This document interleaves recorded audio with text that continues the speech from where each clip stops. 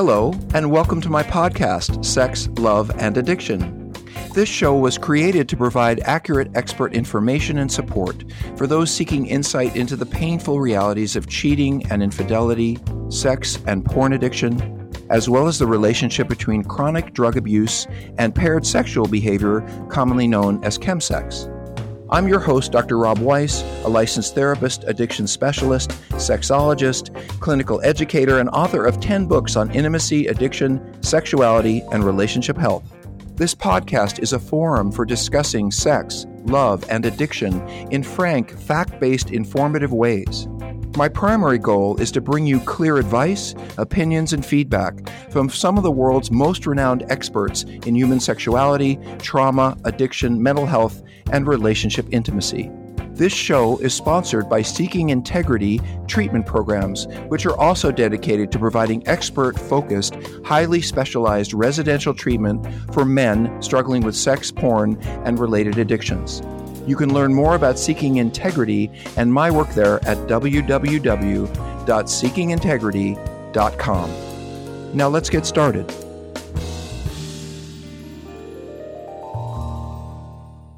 Hey folks, this is part 2 of How Did I Get to Be a Sex Addict? And as I said before, I think it's really useful to understand where it comes from, how we get here, to reduce shame and to have insight. But as always, this is not going to fix the problem. Insight alone availed us nothing. Our job is to understand it so that we can come to peace with it. But then there's all the work to do in changing the behavior and living differently. Much of the rest of this series is devoted to helping people find recovery and healing. This particular episode is about how did I get to be this way? Why do I have this problem? And where does it all come from? I want to move to kids and help you walk through what this means as a child. So when you're a kid, there are basically 3 things you need. You need food and water. You know, if nobody feeds you and nobody waters you, you're not going to make it as a kid. You need nutrition. When you're little, you need shelter. You know, even in Southern California where the weather's beautiful, you can't leave a baby on a beach. But they have to have a bed, they have to have a cover, they have to be in good temperature, they have to be sheltered. And there's one more thing that little kids, infants need to survive, and that's love. Now, little kids don't know the word love. You know, they don't know any words really, but they know what it's like to be held. They know what it's like to have someone say, you look sad. They know what it's like to have someone throw you in there and say, you're so cute and look at this. And they know what the feeling that all that stuff evokes inside of them. And later on, they realize, oh, that's what love is, to be held, to be validated, to be stimulated. And how do I get that? I get that by just existing. As an infant, I get fed and sheltered and loved just because I exist. As I said, a child should be the center of the universe. They need that narcissism. They need to feel that way in order to develop adult self-esteem. By the way, kids who don't get that, they end up looking narcissistic at 50. And narcissism at 4 is a really good thing. Narcissism at 44, not such a good thing. Because we're still wandering around like that little kid saying, I know I'm important. I know I'm special. Why isn't anybody paying attention to me? And it's sort of like, I think in group today, one of the things I heard someone say is, you know, those needs are never, ever going to be met. Someone said, you know, tell me what to do. Like they're wandering around like a little kid, wanting someone to help. And the thing is, and this is the sad part of, I think, recovery and therapy in this arena where we are, is that we're never going to be 7 again. No one's ever going to come along and say, I see what you need and let me meet it for you. And you're so adorable and coochie coochie coo. We're actually going to have to ask. And that's something we're not particularly good at. It's something we learned not to do when we were young, and we're sticking to it. So think about this. If a little baby, a toddler, doesn't get fed, they don't make it, right? Pretty clear. If they don't get sheltered and taken care of in a reasonable temperature and put to bed and cleaned, they're not going to live. And if a child doesn't get love, they may survive physically, but emotionally they will not. And there are many stories and research about kids that ended up in an orphanage, let's say, at a young age, and they were fed, and someone gave them a doll, and someone changed their diaper, but no one played with them. No one enjoyed them. No one celebrated them. No one loved them. And a lot of those kids are in jail. A lot of those kids are going to treatment programs like ours because they never learned what it felt like to be loved. We use this term failure to thrive for kids who walk around that way. Another way to think about it would be like infantile depression. And yes, babies get depressed. There's research about kids who are in cribs, in an orphanage type situation where the child will turn away from the caregiver to the wall and they don't want to be fed and they don't want to be held because they've given up. And when you see a 3-year-old who doesn't want to be held or fed, you really get in part what it was like to grow up like we did. So I ask you, now that you're 30, 40, 50, whatever, 24, whatever age you are, you're not children anymore, but do you still need food? You're not going to make it unless you eat then and now. You still need shelter. You still need a safe place to put your head and a place where temperature is controlled and, all that good stuff. Well, guess what? We can't survive without love as adults either. And what I mean by love is being responded to, being noticed, being appreciated, being valued. All those needs, when they're met, leave us feeling loved. Just like the kid when they're held up and coochie cooed and played with and responded to, that's what they learn is love. Here's the thing, right? It's not just as a child. We need love to survive throughout our lives. And as adults, us addicts, have replaced our need for love with our need with intensity, distraction. We fill up all these empty needs that are, of course, never going to be met now because we're never going to be 7 again. But we fill up all these unmet childhood needs, not adult needs, but childhood needs with intensity, with strangers, with distractions, with paper dolls or porn, as you might call it. Because we're not letting ourselves get the most essential. We feed ourselves. Most of us shelter ourselves, but we do not let ourselves get love because we don't ask. And even when we get it, we don't think we deserve it. And by the way, as an adult, even if you're getting the love that you deserve, you don't believe it because, someone loves you, says, oh, you're so sweet and you're so wonderful. I love it when you're around. But we've just come from a massage parlor. Well, we're not going to take that love in. We're going to say, well, gosh, that's nice that they appreciate me. But if they knew where I was this afternoon, then I wouldn't get love. So you see, I'm really not. So even when we get what we deserve in adult life, we don't accept it or take it in because of the addiction and knowing things that the other person doesn't. And now we're back to, if you really knew me, you wouldn't love me. Only now it's being practiced by us as an adult. So as I said in childhood, who is the problem? Who is at fault that I am so lonely, unhappy, whatever that stuff is. And as I said, it's not mom and it's not dad. It can never be mom and dad because at 5 years old, I am not psychologically sophisticated enough to imagine what it would be like if those big people really were ignoring me or they didn't come home. I don't have the ability as a child to understand that I would die. I would be that vulnerable. No child. That's why, right, they try to prove how important they are by throwing the spoon on the floor because it allows them to feel in control and like they'll never be left or abandoned. So if there's problems, they don't look at mom and dad as being the problem because they cannot see mom and dad as failing them. Because if they were able to see mom and dad as failing them, then they could die. Then no one would be there for them. Then they were on their own. And that's way too sophisticated for a 5-year-old to conclude. So again, mom is not the problem. Dad is not the problem. It's my needs that are the problem. It's me. And therefore, my very sense of who I am is shamed because my needs, asking for my needs is a vulnerable, intimate thing to do. If you're so busy avoiding the possibility that someone's going to see who you really are, or they're going to not love you anymore, then you wouldn't put yourself in a position of being known or intimate. You would just hide. And boy, is that what we do, right? So what we're talking about, you may hear it in the therapy world, is this idea of attachment, which is how well and how strongly do I bond with my early caregivers? How much do they respond to me and do I interact with them in ways that I feel safe and I'm getting closer and closer? Attachment is about literally how we learn about our lovability, how we learn, as I said, our self-esteem, how deeply do my earliest caregivers mirror me, pay attention to me? How deeply bonded am I with them? And what I said was early disturbances in attachment appear to be one of the root causes of addiction, because our compulsivity, our obsession, and our need for control does give us some relief from what's underneath that, which is pain and rage and fear of being empty and no one loving us, because we never learned it. We never learned healthy intimacy. We never learned what it took for others to reach out to us. And boy, there's a lot of angry, hurt little boys running to sex workers and spending their days looking at porn, because who would want to go through life feeling like no one really wants to be with you, and no matter what you do, you can't get those needs met? That would make me pretty pissed off. And so we find ways that are compulsive or impulsive to distract ourselves. And then they take on a life of their own.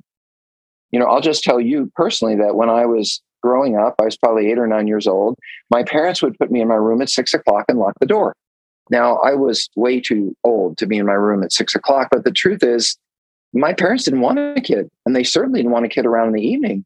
So they stuck me in a room and they closed the door. Well, I was up from 6 to 10 with nothing to do. I didn't even have a TV in my room at the time. So I learned, we had an encyclopedia that was in my room. And because of my skill set and who I am, I read that forward and back and forward and back. I must have read the encyclopedia 4 times because it took me somewhere. It took me out of that room. It took me out of that longing. It took me out of that situation, and it put me somewhere else.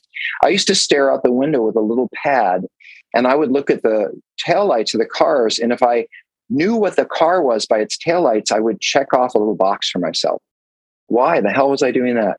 Because I needed to be validated. And there wasn't anybody there to say, good for you, good kid. But I could say it to myself. I could move into fantasy and say, good job. You knew what car that was. You're a smart kid, because nobody else was doing it for me. And so I learned through fantasy and going in my head and rewarding myself via fantasy and intensity that I could feel better. And I learned about that long before I knew anything about sex. I learned to use fantasy and compulsive behavior, watching every car that goes by, as a means of being able to as a means of not having to feel this emptiness, this loneliness. Who wants to feel like nobody wants me and I'm locked? And by the way, being locked in your room when you're 6, trust me, when you put your ear to the door, you can hear the family and they're having fun and they're doing things and you're not invited. The pain of surviving that meant I had to find something to distract me, and I did. So here is one of our more famous therapists who's not living anymore, and I love that she said this. It's a little fancy, but nonetheless. She said, the child who is used and or abandoned emotionally by their parent has the chance to develop his intellectual capacities undisturbed, but not the world of his emotions. And this will have far-reaching consequences for his well-being. I don't know about you, but I see myself in that. I can get jobs. I can go to graduate school. I can read the encyclopedia backwards and forwards. My brain is pretty darn good, but emotionally, not so much. And this is where, you end up with the Bill Clintons of the world, someone who became president of the United States and everyone interested and, more attention than anyone else in the world, but it wasn't enough. His intellectual abilities and what that, Oxford scholar, I don't care whether you like him or you didn't like him. It's not a political statement. It's just, here's this really smart guy who's reached the pinnacle of our culture. And he did it by going to Oxford and going to Stanford, all this stuff. And it's not enough. He has to get a blowjob in his office because it would never be enough. And by the way, all that stress means he's not attending to his needs. He's not spending time with his family. He's not doing things that would soothe and comfort and reward. So what is he going to do to feel better quickly and move on? He's going to get a blowjob in his office. And actually, I believe that wasn't sex for that man. I think it was comfort and distraction, even though it was sex. So one of my therapists said this to me once about how I learned to not believe that I was loved, how I learned that I had to take care of myself and no one else was going to be there. You reach out once or twice with or 50 times with all your sincerity and all your heart for all your needs, and nothing comes back. Why would you ever go there again? There's nothing more painful than loving into nothing, into emptiness. And in order to avoid that pain, I will simply not fully let myself open up and love and be vulnerable, because I don't want to have an experience where no matter how present I am, how open I am, that there's nothing there. And the problem is, of course, as adults, is we're wandering around looking for someone to fill that void that we grew up with, and it's not fillable now. We're not going to be 7. We're not going to be 11. We're not going to be 4. And the needs and the desperation and the emptiness that carry through those times to this moment, we have to grieve over. And I know for me, that was the hardest thing about that point in therapy, was I finally realized, oh my God, no one is going to do this for me. It's too late. And there's the grief and there's the hope.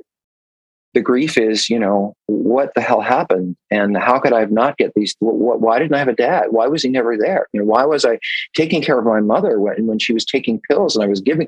I mean, that's the grief, is I didn't get any of the things I needed, and they're never going to happen now. But beyond that grief, once I stop looking and searching and will someone please take care of me and rescue me and do it for me? And when I stop doing all that, the hope is, wow, maybe I can find a way of loving that won't leave me feeling so empty.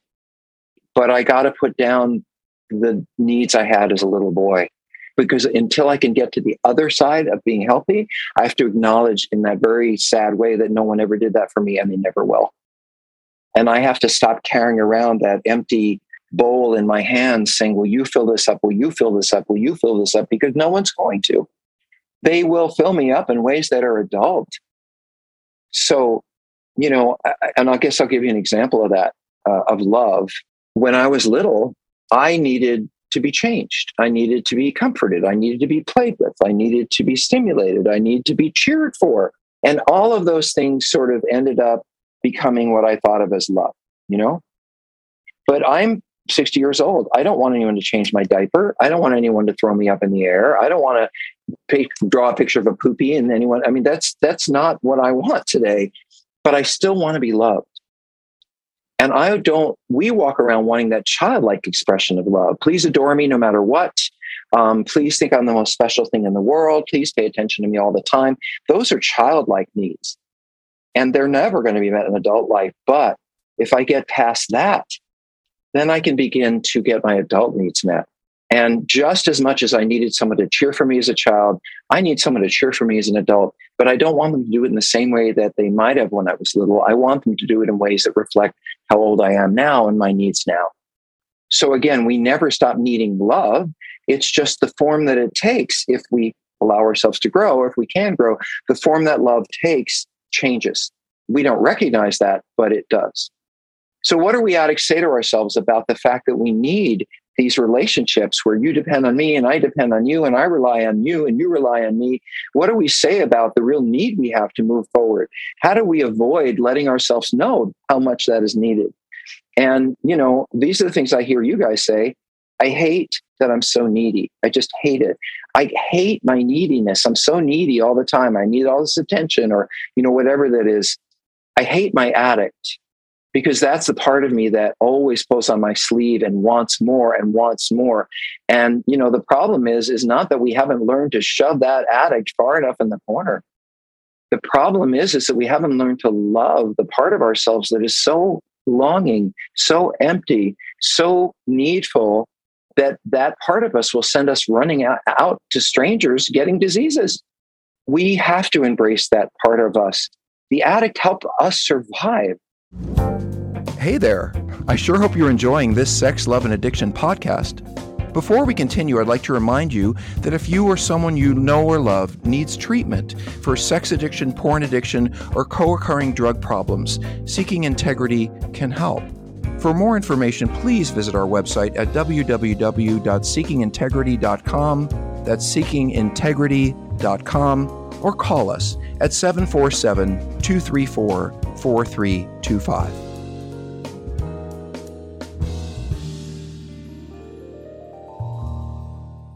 I had no idea how to get any of my emotional needs met when I was 19 or 30. Well, maybe by 30.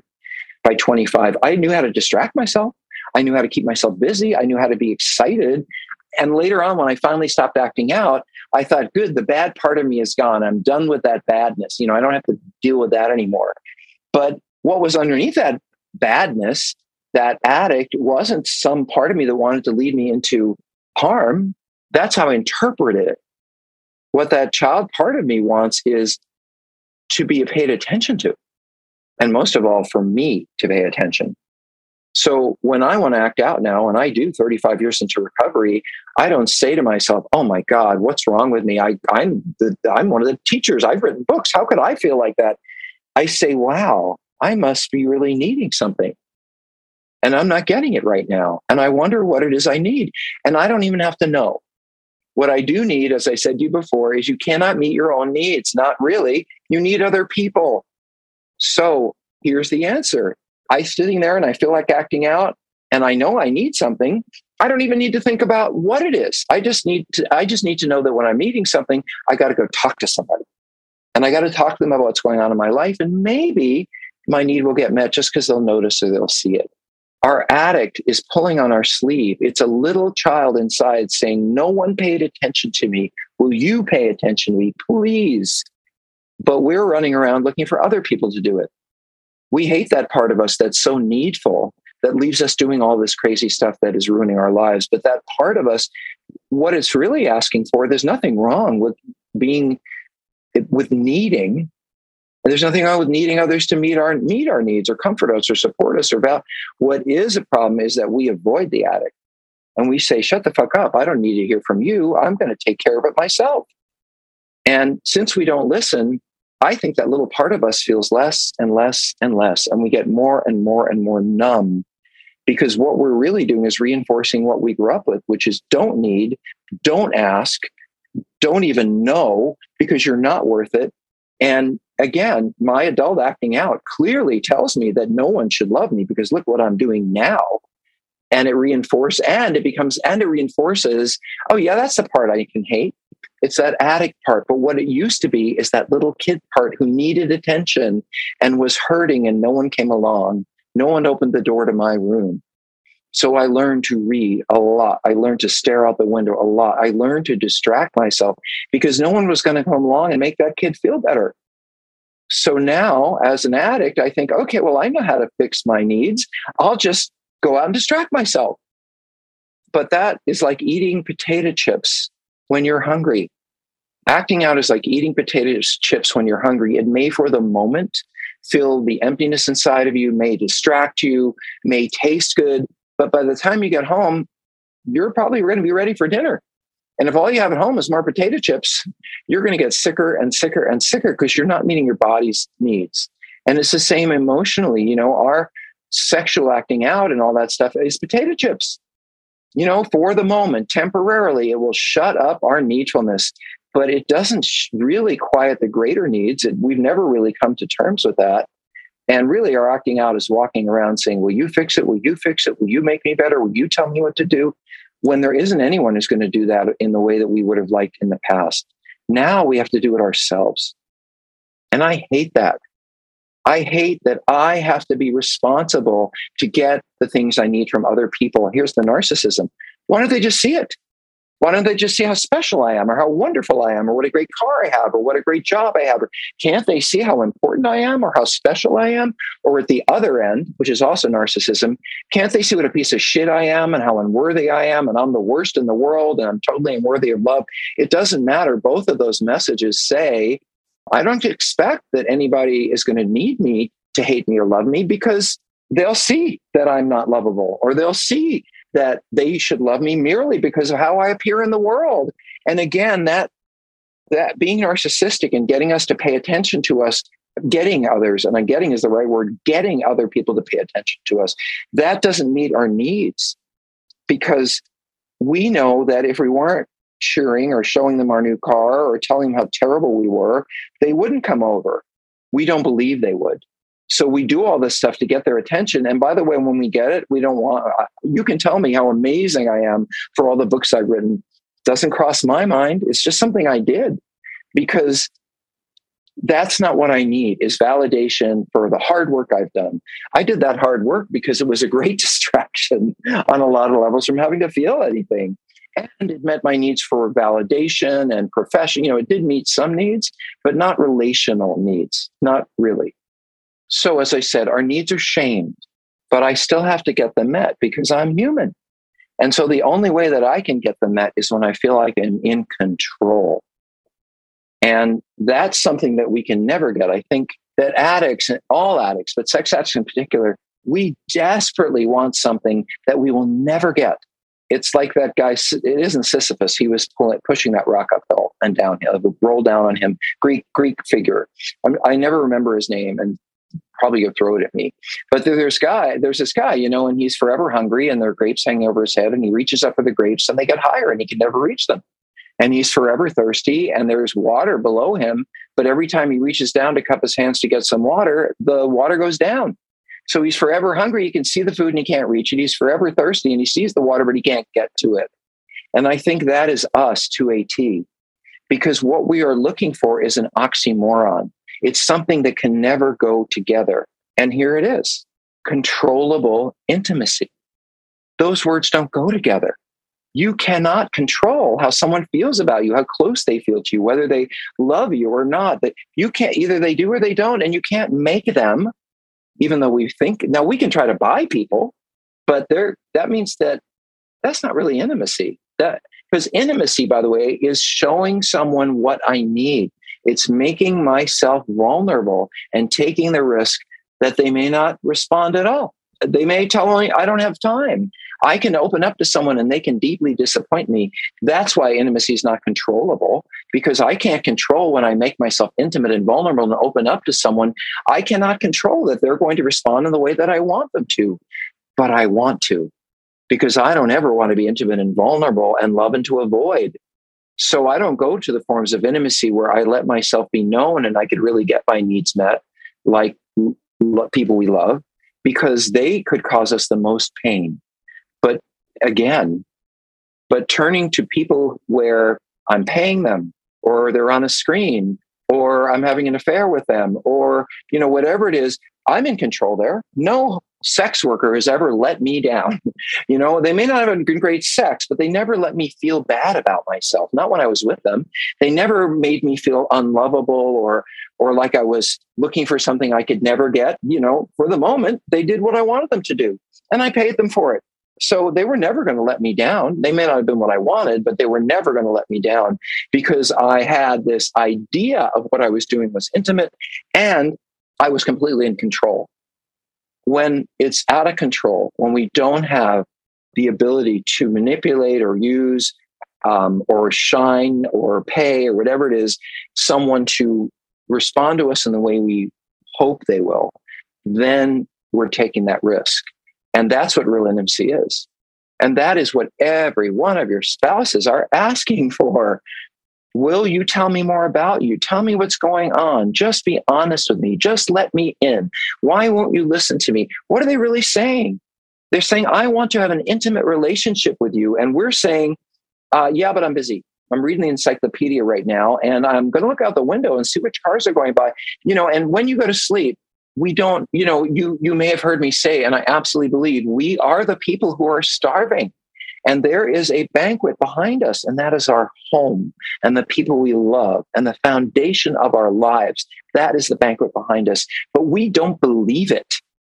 We sit with our back we crawl with our back to the banquet and are picking at crumbs. And people say to us, oh, well, there's a whole banquet behind you, all this love. And we're like, yeah, but there's a crumb right here. And I can see the crumb, but I don't really know what's back there. And so we never really turn around and intimately open up to everything that we could have, because we don't want it to be what we thought it might be. And we would rather eat dirt than ask for help. Addicts would rather eat dirt than ask for help, because we do not want to. Well, I already told you. So in really simple terms, addicts don't learn about what we need. Addicts don't learn from what we're feeling. We don't learn what we're feeling, and we don't learn that that's information that tells us we need to do something. So we don't know what we're feeling, and we don't know what to do with it. And then I certainly don't know or want to need anything from anyone else. So I say, I'm fine on my own. I can do it. I don't need any help. I can handle it. And then no one ever gets the chance like our spouses want to. They want to be there for us. They want to show up for us. They want us to open up and tell them what they need and what we need. And, if they're not furious at us, they're going to try to show up for that if they can, but we don't let them.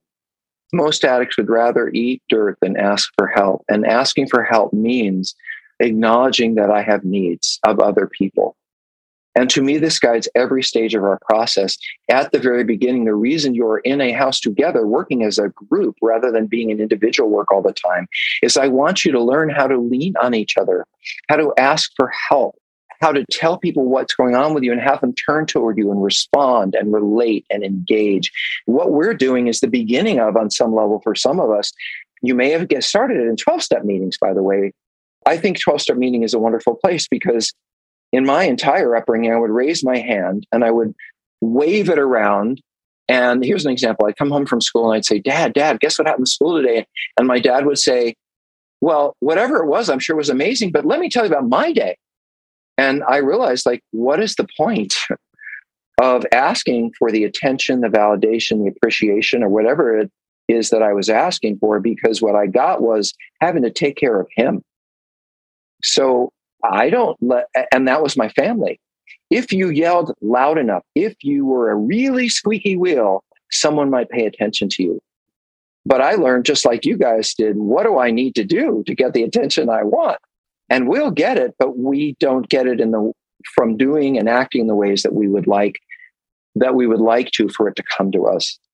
So way back when in the 90s, I was working for this guy named Patrick Carnes, and he was then the leader of the field. And I was working for him. And in the old days, if you worked in a hospital or treatment center, this is how it went. If there were a lot of clients, you worked a lot of hours. If there weren't a lot of clients, you had to take vacation time. That's how the business was at that time. And in that scenario, I got a raise and a promotion. And I was like, oh my God, no one gets this. And not only that, but I did it in the sex addiction unit. Dr. Carnes said this. And I was so excited. And I ran to my therapist and I said, because I had therapy that day, and I'm like, you'll never guess what happened. And I was, I was like a little agitated. I was like, you'll never believe it. And Dr. Carnes said this, and you know how the hospital is, and they said that, and this happened. And my therapist, being who therapists are, said, and that was it. And I thought, really? Is that all you have to say to me? Like, what's wrong with you? What do I pay you for? In my head. So I thought, I know what the problem is. Just like in my family, I need to say it louder. I need to make it really clear what I'm needing and what I want. I need to put it out there so he can't miss it. And so I told the whole story again, only with bigger expletives and more exclamation points. And I made it really clear to him how special and important that day was and how I'd been treated. And he turned to me and he said, hey, Rob, I have this feeling you need something from me. Do you know what it is?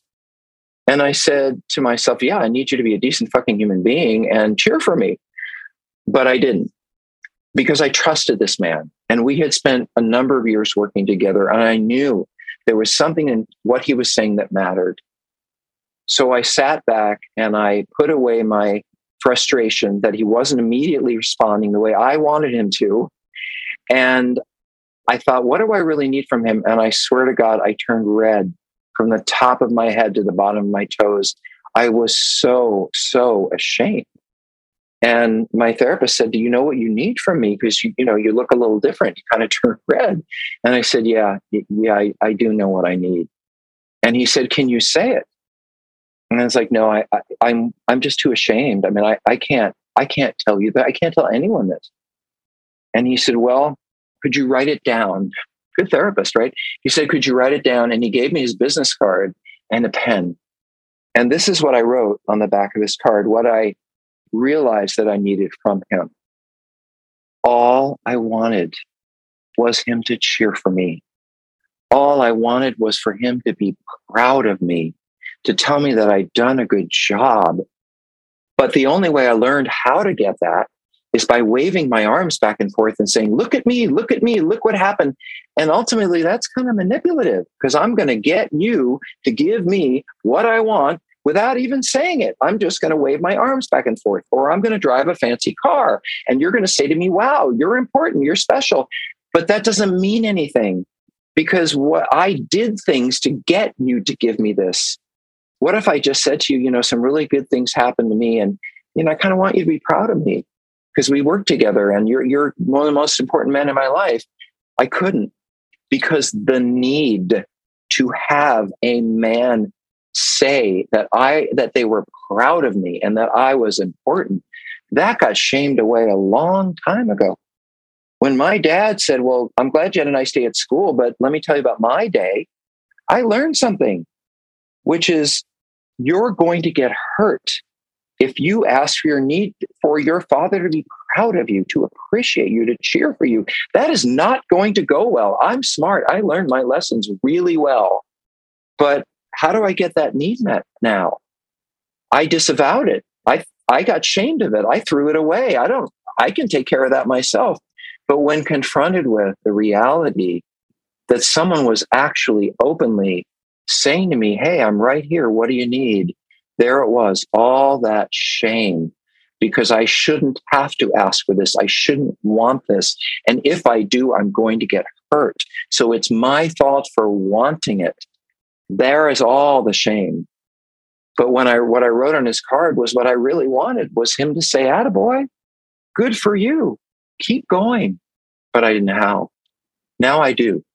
And everything in this lecture comes out of that one moment where I realized what I needed and he helped me understand it. And then I was able to think about, I wonder how many other ways I act out to try to get what I need in some way without simply understanding what it is and asking for it.